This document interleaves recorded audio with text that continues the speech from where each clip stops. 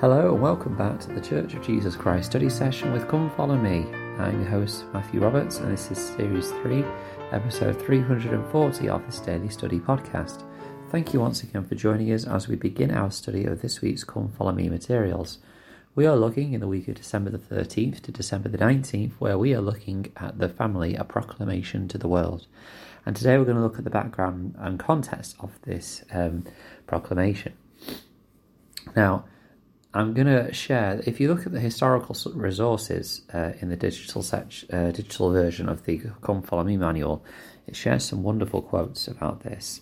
And so I'm going to share a few of them with you and just share some of the backdrop to it. I don't know kind of the statistical analysis of the family and how important it is to society. But if you listen to Follow Me, the podcast with John, by the way, and Hank Smith, they have a guest on there who shares some wonderful statistics about the family, basically about how the nuclear family, the family that you live with at home, a family that has a mother, a father, and children, is statistically shown repeatedly to be the best environment to raise children in terms of how well developed they are, in terms of how financially better they are, and many other factors and ways in which families thrive. It is through this type of family, and that's what the statistics show.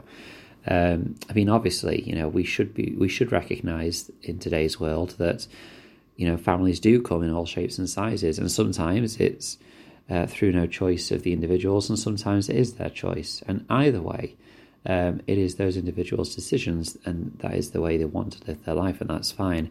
But I'm just sharing that statistic with you that, statistically, families are better prepared for the world when they are in a situation where they have a mother, a father, and children. And it's important to point out as well that this proclamation is an ideal, absolutely, but it is not something which we should use as a club or use as a weapon against any families or any individuals that we think are not doing what we think individuals should do.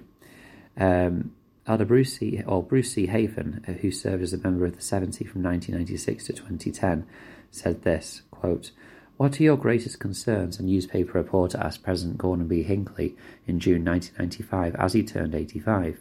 He replied, "I am concerned about the family life of the church. We have wonderful people, but we have too many families falling apart.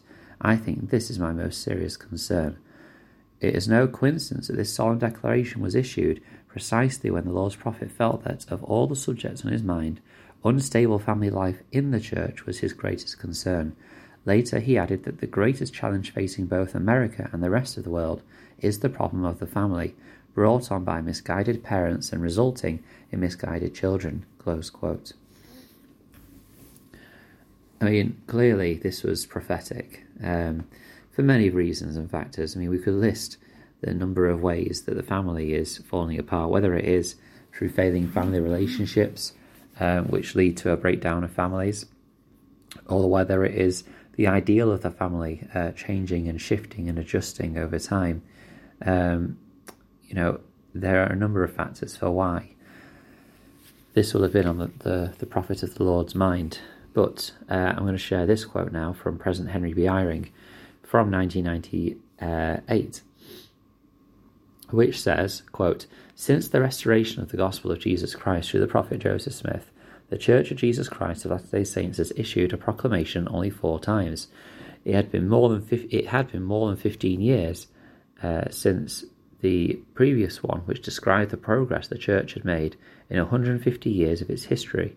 Thus we can understand the importance our Heavenly Father places upon the family, the subject of the 5th and most recent proclamation given on September 23rd, 1995, close quote."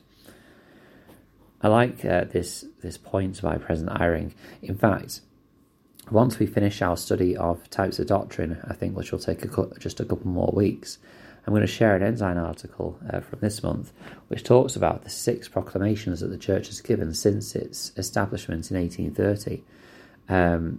it's really fascinating, actually, and I didn't realise, first of all, that there had been more proclamations other than the proclamation to the family and the Restoration Proclamation on the bicentennial of year of the first vision.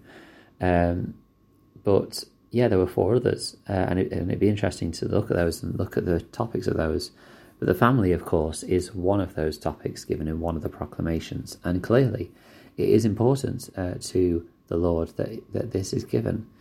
So I thought that was interesting to point out.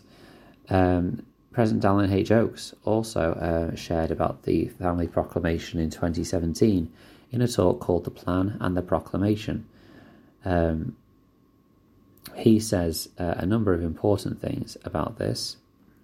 What's interesting in particular to me is what he shared about the process of receiving this.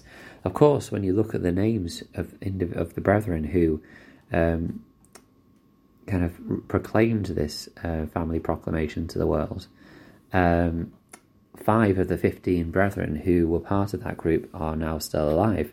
The majority of them have passed on. President Dallin H. Oakes was one of those individuals, and he shared, quote, "The inspiration identifying the need for a proclamation on the family came to the leadership of the Church over 23 years ago. It was a surprise to some who thought the doctrinal truths about marriage and the family were well understood without restatement. Nevertheless, we felt the confirmation and we went to work. Subjects were identified and discussed by members of the Quorum of the 12 for nearly a year. Language was proposed, reviewed and revised. Prayerfully, we continued pleading with the Lord for his inspiration on what we should say and how we should say it. We learned, line upon line, precept upon precept, as the Lord has promised. During this revelatory process, a proposed text was presented to the First Presidency, who oversee and promulgate church teachings and doctrine. After the presidency made further changes, the proclamation on the family was announced by the President of the Church, Gordon B. Hinckley. In the Women's Church of September 23, 1995, he would introduce the proclamation with these words: with so much of sophistry that is passed off as truth, with so much of deception concerning standards and values, with so much of allurement and enticement to take on the slow stain of the world, we have felt to warn and forewarn." Close quote. So reminding us there about the importance and the power of the proclamation. And then finally, to close this session, President Russell M. Nelson shared this in a church education CAS fireside in 2005, which again just shows us the importance he places on this.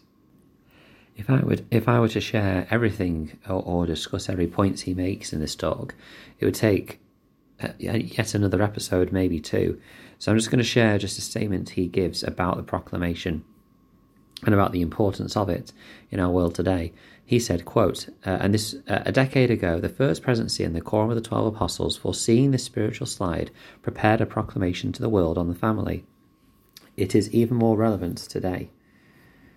Now, dear friends, if you will heed that proclamation, brothers and sisters, you'll be blessed. God lives and loves us. With his help, we can foster our faith and families. We can qualify for this promise from the Lord. If a man marry a wife by my word and by the new and everlasting covenant, and it is sealed unto them by the Holy Spirit of promise, they shall inherit thrones, kingdoms, principalities, powers, and dominions. Close quote. This proclamation was needed for our time. It was revelatory. It was prophetic in some of the things it addresses. And so now we have this wonderful opportunity this week to study this proclamation in depth and to consider how it applies to us, what it teaches us, perhaps what it doesn't teach us that we thought that it teaches us or taught us, and what it can do for us in our day-to-day lives, even for those who perhaps do not have a family at this time to call their own. I think the first thing that we learn in this proclamation will be a great blessing to all of us. But even for those that perhaps do not have their own family at this time, you were born into a family of some description, and so it will apply to you in some sense. And of course, there is that blessing that if we are faithful to our covenants, then family life will be a continuation beyond the veil of what heaven will look like. So Can't wait to share and study this with you. Thank you for joining with us today. Please follow the podcast on Facebook group, Church of Jesus Christ Study Session with Come Follow Me. Would love to hear your thoughts. Thank you for listening, and until we meet again.